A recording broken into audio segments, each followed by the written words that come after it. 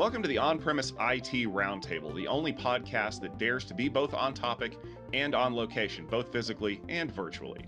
My name is Tom Hollingsworth, and I am a part of Gestalt IT, and each time we bring you a new episode, we include the opinions and viewpoints of some of the luminaries in the IT space. And I'd like to take a moment for those folks to introduce themselves as part of our podcast today, so you know a little bit more about who they are before we jump into today's premise, starting with Bruno. Hello, my name is Bruno Wallman. You can find me on Twitter over at Wallman Bruno, and I occasionally blog at brunowallman.com. All right. Scott? Good day. My name is Scott Driver. You can find me on Twitter at VT, as in Vermont, VT Snowboarder 42. And when I'm blogging, you can find me at virtualvt.wordpress.com. All right. Well, thank you very much for joining us today. Let's jump into the premise of today's episode. Now, I don't need to tell you that ransomware is becoming a big problem, because if you've read the news, you've probably heard about it. And if you've been paying attention to the ransomware problem, you've probably also noticed that a number of companies in the disaster recovery and business continuity space are suddenly talking about how their solutions can help you if you get hit by ransomware. That's very interesting because I don't recall any of these companies telling me that they were security focused some year ago, maybe. But now all of a sudden that ransomware is hitting left, right, and center, and we're starting to see massive losses in the space. They have a solution that is the silver bullet for everything that we needed before. Can these products really solve the ransomware problem that no one else has been able to crack so far? Well, the premise of today's episode is that data protection software can't solve the ransomware problem. Now, I know that there are a lot of people who are going to be watching this on both sides of the coin who are already fighting and readying their arguments for the comments. So I want to jump in and talk to Bruno first. Now, Bruno, as part of the delegate group for Security Field Day over a couple of events, you've really seen a lot of focus, not only on security, but networking in a lot of other places. Is there one magical solution that can save us from ransomware aside from, law enforcement managing to arrest all of these ransomware crews? Yeah, I don't believe there is. If I'm being pedantic about the problem, I think these software companies or backup companies can mitigate the problem, but they'll never be able to prevent it. There will always be holes in security. Ways to get in, ways to steal data, ways to change your data. So I believe it's just a mitigation factor, a way for you to recover, hopefully in a shorter amount of time than you could have without having software like that. Yeah, I would say that they're very heavily focused on a very specific kind of disaster, but they're still doing the same thing that they've always done before, except now instead of your disk drives going up in a fire or being thrown across a parking lot because of a tornado or an earthquake, now it's a little bit more of a man-made disaster, if you will, some software that's causing problems. Now, Scott, you come to us from a different background in the networking space, and I was kind of wondering your thoughts on this. Are these disaster recovery companies really selling us the solution to the problem that we are facing ourselves with, or is this kind of a little bit of snake oil? Well, I don't think like Bruno said, there is a solve to this problem. Now, if you want to take them at face value, what are they really doing? As you said, they're backup companies. So what it speaks to is recovering after the fact. It doesn't speak to prevention, detection, threat response, anything of that nature. So no, they're keying into a hot market, but it doesn't solve anything.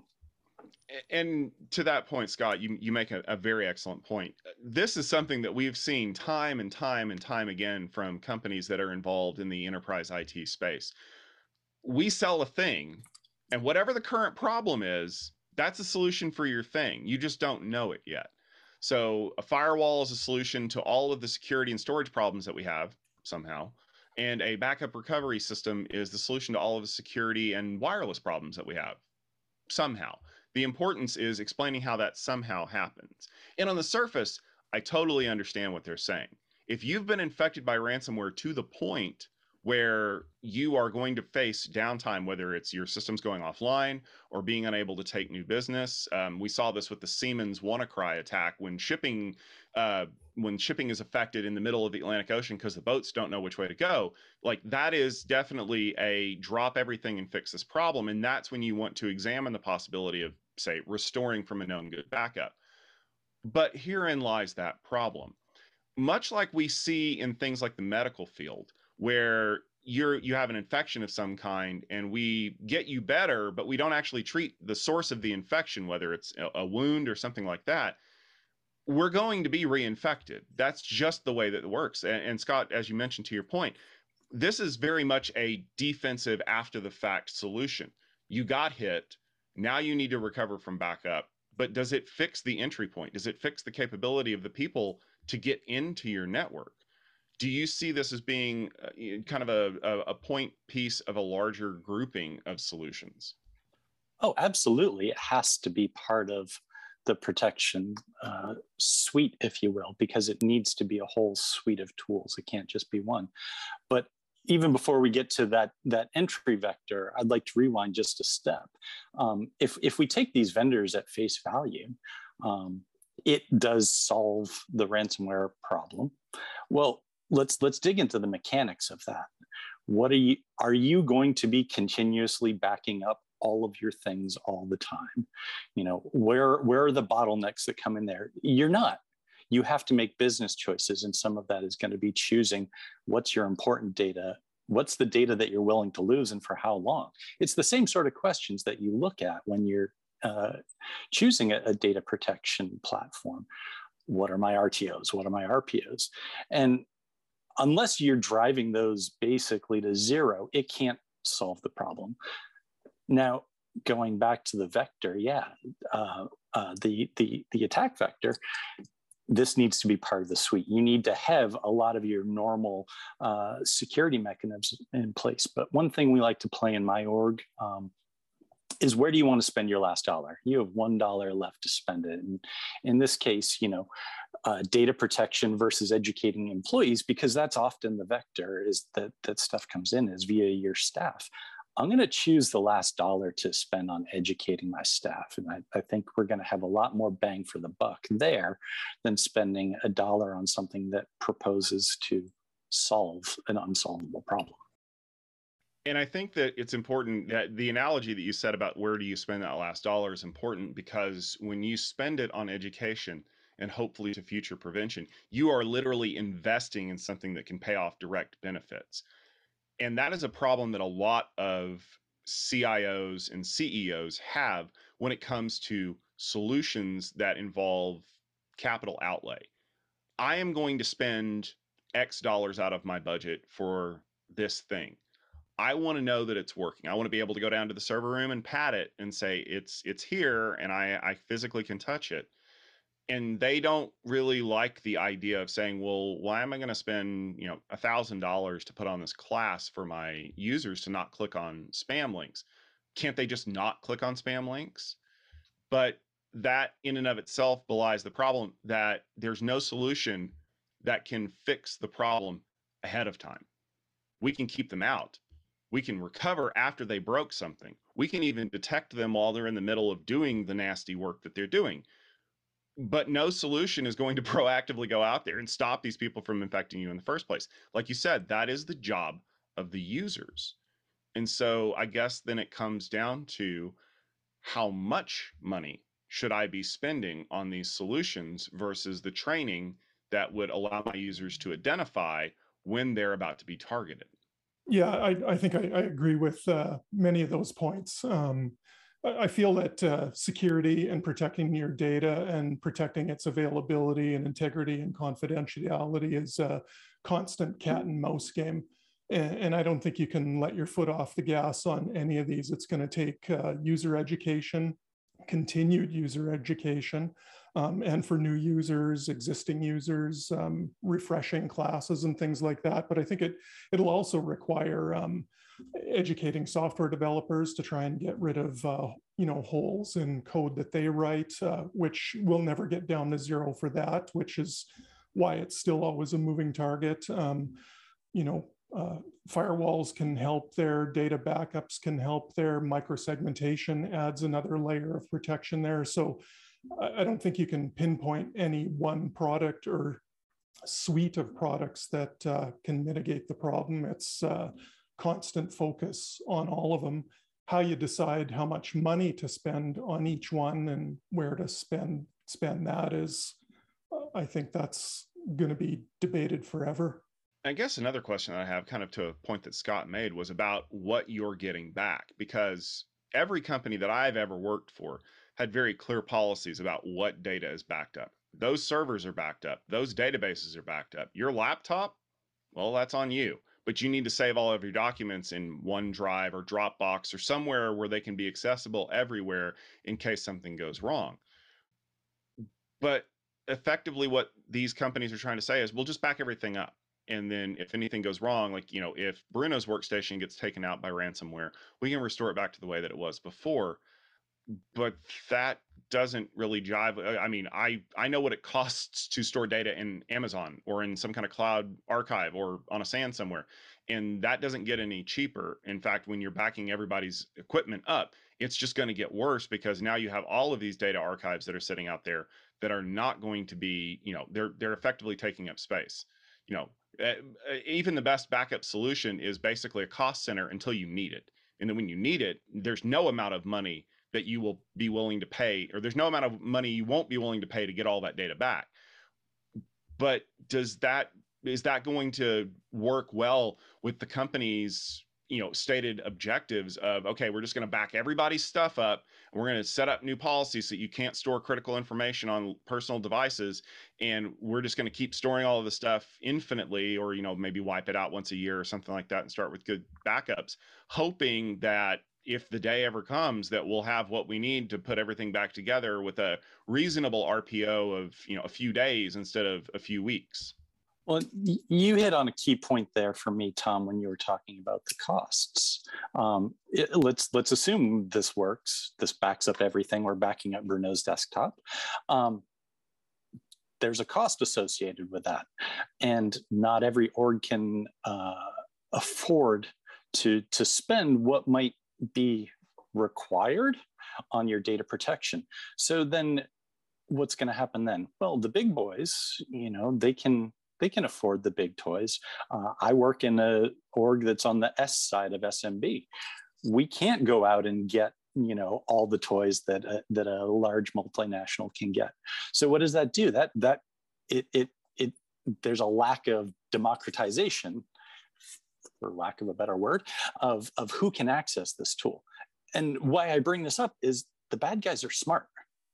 They're going to see, oh, well, big multinational bank has all the protections in place. They've solved ransomware. Let's start targeting these mid-size and small-size organizations that may not have the solution, and we're gonna start attacking them. Further, they are smart. I would say that this model that the vendors might be pitching of solving ransomware, it's looking at the traditional encrypt decrypt, but we've seen the tactics changing over the last year or two, where now stuff is not even necessarily being encrypted. There's value to data. There's value to stolen data. There's value to holding it hostage over your head that I'm going to release out to the public. So in that case, if somebody's been leaking your data, a data protection solution isn't going to do anything for you. Let me push back on one point you made there, though, is you say that the big companies, the big boys, have the biggest toys. And we know that because we've seen hundreds of solutions that are point specific in nature, that are not targeted to SMB, SME, or even middle level. These are targeted to the companies that are like, Fortune 500, and it's solving one little issue that they have, whether it's identity management or perimeter firewall or zero trust, or just pick a category from any of the RSA awards, and there's at least 10 companies that are doing all of that stuff, and they don't get out of bed for deals that are less than 1,000 seats. They don't cater to that small market. But the flip side of that problem is you are going after companies who don't have good defenses. So that's either lazy companies in the Fortune 500, or the smaller companies who can't afford it. But you're not going to get, life-changing FU money ransoms out of these people. You're going to get what, $200 worth of Bitcoin at best. And in a small organization, 200 unexpected dollars out of the cash flow could cause operational issues for that company. They're less likely to pay, especially now that we've seen this shift in tactics where we'll encrypt all your stuff. Well, I'm not going to pay. We'll just rebuild everything from scratch. Well, now I'm not going to encrypt it. I'm just going to release it to the internet unless you pay. And now you've got law enforcement agencies who are like, just don't pay them. Please do whatever it takes. Don't pay them, or hire a negotiator and negotiate it down to like $50. And we've even seen a shift there in the last couple of weeks as we record this, where some of the ransomware operators are like, yeah, don't bring in an outside negotiator because we'll just release your data because, well, the negotiator has a point. If you just keep holding on to this data, you'll get 100% of nothing as opposed to 20% of something. But is this shift in tactics to attacking smaller, more vulnerable organizations effectively just kind of opening the floodgates of, we're not going to pay and make you waste resources because we can't pay? If we could have paid, we would have bought a solution that would have stopped you from coming in the first place. It's an interesting question, and you raise a really valid point there. I think there's a large spread even within that small and mid-sized space, and kind of to your point about they're lazy or incompetent. That's why we're talking about, your data protection needs to be part of your security portfolio. It doesn't need to be the portfolio. So ideally, you'd hope that these smaller organizations aren't relying on just the biggest toy, but they have a bunch of other toys at their disposal. Will that prevent or will that cause a new wave of small and mid-sized folks not paying? I guess we'll see. One point I want to bring up too is we were talking about backing up data or negotiating, a drop in price so you can get your data back or decrypted. Is it even worth it at that point? Can you trust the data anymore? A big part of security, a big part of data protection is its integrity. Can you trust the integrity of that data after you've paid the ransom? And even if you never get hacked, can you totally trust the integrity of the data that you're backing up to, say, a cloud service or anything like that? How do you know you haven't, that integrity hasn't changed at all, and your next restore is just going to put the same bad data back? But Bruno, that's perfect, because there actually was an episode of Stargate Atlantis where one of the battle cruisers kept getting infected by a virus because it was hiding itself in a computer on board, and every time they'd wipe the system, it just kept reinfecting itself. And that's absolutely the point. We can roll the data back to a point when we know we weren't infected, but how are we sure that the point we rolled back to wasn't a point where we had been attacked? I mean, when you look at the details behind the SolarWinds attack, and let's be fair, we're going to be talking about this thing for the next 5 years. They had penetrated the network and put down their tools to do the work months in advance. So if SolarWinds decided one day to just say, you know what, we're going to wipe everything out back to this known good version, you may roll everything back, but the back door's still there. If that back door suddenly wakes up again and checks in with the CNC server for this crew, and they're like, I can't believe they did that. I can't believe they wiped out all the hard work we did and left the door wide open for us to walk back in. Are you really even doing anything? Because it creates that false sense of security. Oh, well, we'll just wipe it all out and roll back. And now the crew's going to roll back in harder and faster this time because they know what the state of the network looked like when they started this whole thing. So now we're going to encrypt the files twice as hard, ask for twice as much money, and put a note in there that says, if you roll back, we're just going to release your data anyway. Well, yeah, I guess that's the exact point I was trying to make. I wasn't expecting a reference to Stargate Atlantis, but kudos to you, Tom, for that. But that's exactly what we're talking about here. Can you trust anything that you've gotten back from from your attacker? Yeah, I think that ultimately what you're going to find is that a lot of the things that you're dealing with, you really have to do a lot of investigation. Maybe it's not that I want my data back, I just don't want you to have it. And I have to trust that you're going to delete all the copies of it that you kept. And maybe I have to change my backup policy. And as Scott brought up, and this is an even hairier point that I don't even know that we have time to get into, um, if your disaster recovery business continuity team now has to interface with the security team, I mean, I've lived the world where networking and security don't get along with each other because this is my playground and this is your playground, and we don't play together ever for any reason unless we absolutely have to. Is that because the networking team is the old stodgy gray bearded folks that don't want to deal with anybody else playing in their playground? Or is it that the security team tends to kind of intrude and take over everything that they do because all they have to do is flash their magical security team badge and go, well, it's a security issue now and we have, jurisdiction over it or whatever. I'm not saying that either one of those things happens frequently or doesn't happen infrequently. I'm just saying that there's that animosity that gets created when teams have to work cross-functionally. So let's say that your disaster recovery business continuity solution has been doing good backups and we check them and that team is, we're good. And then suddenly the security team busts in and go, we've had an incident. We need to restore everything right now. And you're like, but no, the data is there's no downtime. We've got to do it right now. Or we're going to get violated in the worst way and we're going to end up on the news. What happens when that team goes, no, you've got to bring me more proof? What happens when you're at loggerheads internally because you've got the security team fighting against the team that has the tool and neither one of them want to give ground? I mean, is there a proper solution for this? I think we know every CEO and every CIO's worst nightmare is ending up on the news. I don't think that's a difficult conversation for the security department to escalate to their CIO and force that to happen. But that I don't know if animosity is the right word for it, like you said. And I mean, I've lived in that environment, currently living in it right now, where security and network, they have very different priorities. One is uptime. Network is responsible for uptime. Servers are responsible for uptime. Security personnel are responsible for, the CIA triad when it comes to data, confidentiality, integrity, and accessibility.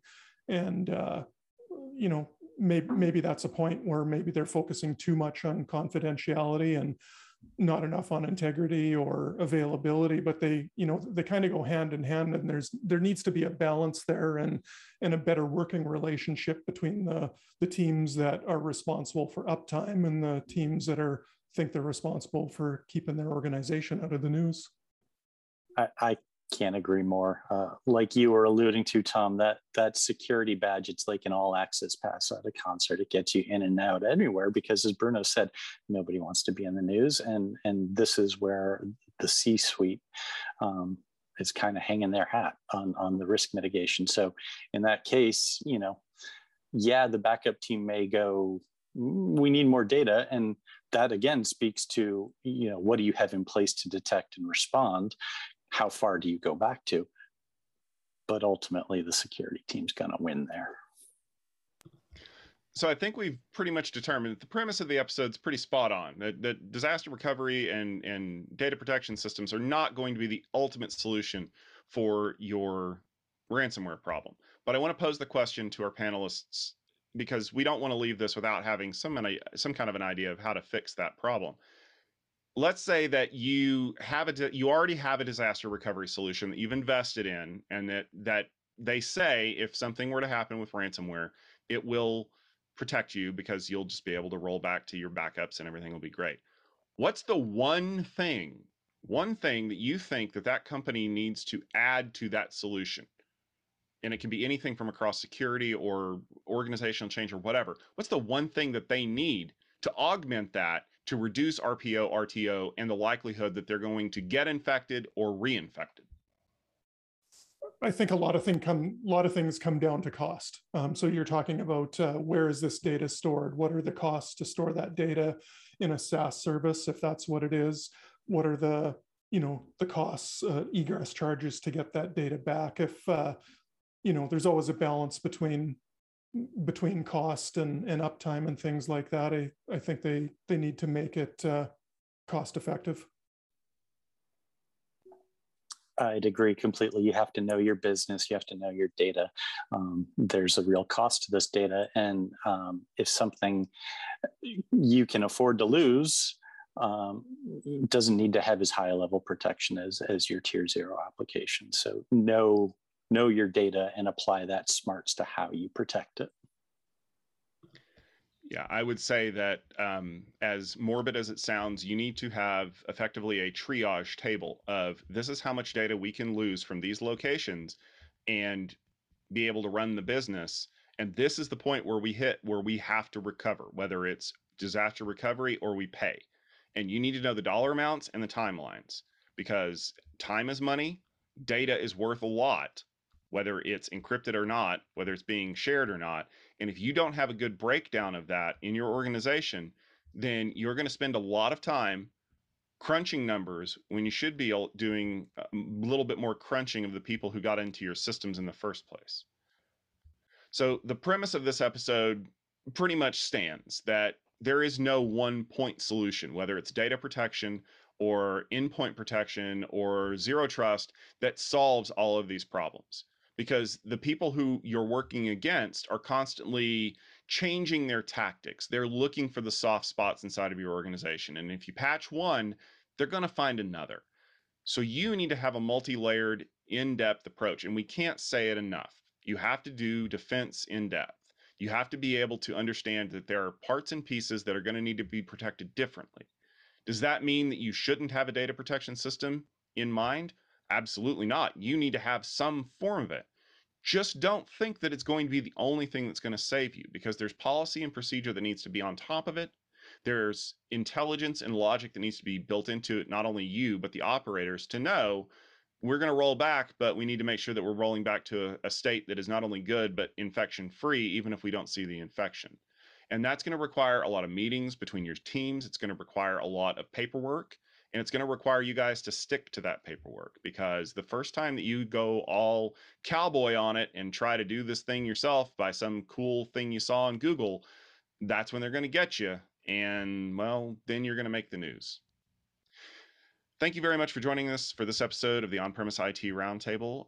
The latest episode of our podcast can always be found on our website at gestaltit.com/podcast. You can also subscribe to us in your podcast application of choice. If you would like to do that on Apple Podcasts or maybe in iTunes, please leave us a rating and a review. People really do read those things to determine if the attacking of a premise on IT, enterprise networking or storage or disaster recovery is something that they want to listen to. We hope that it is, and we hope that you enjoyed listening to it as well. So for myself, Tom Hollingsworth, for our great panelists, and for the rest of our team, we hope that you'll tune in to the next episode of this podcast. And if security topics are something that is more interesting to you in general, please make sure that you check out Gestalt IT and Tech Field Day's Security Field Day event happening October 20th through the 22nd, 2021. You can find more details about that event at techfieldday.com. But for now, we're going to go ahead and sign off, and we will see you in the next episode with another great premise.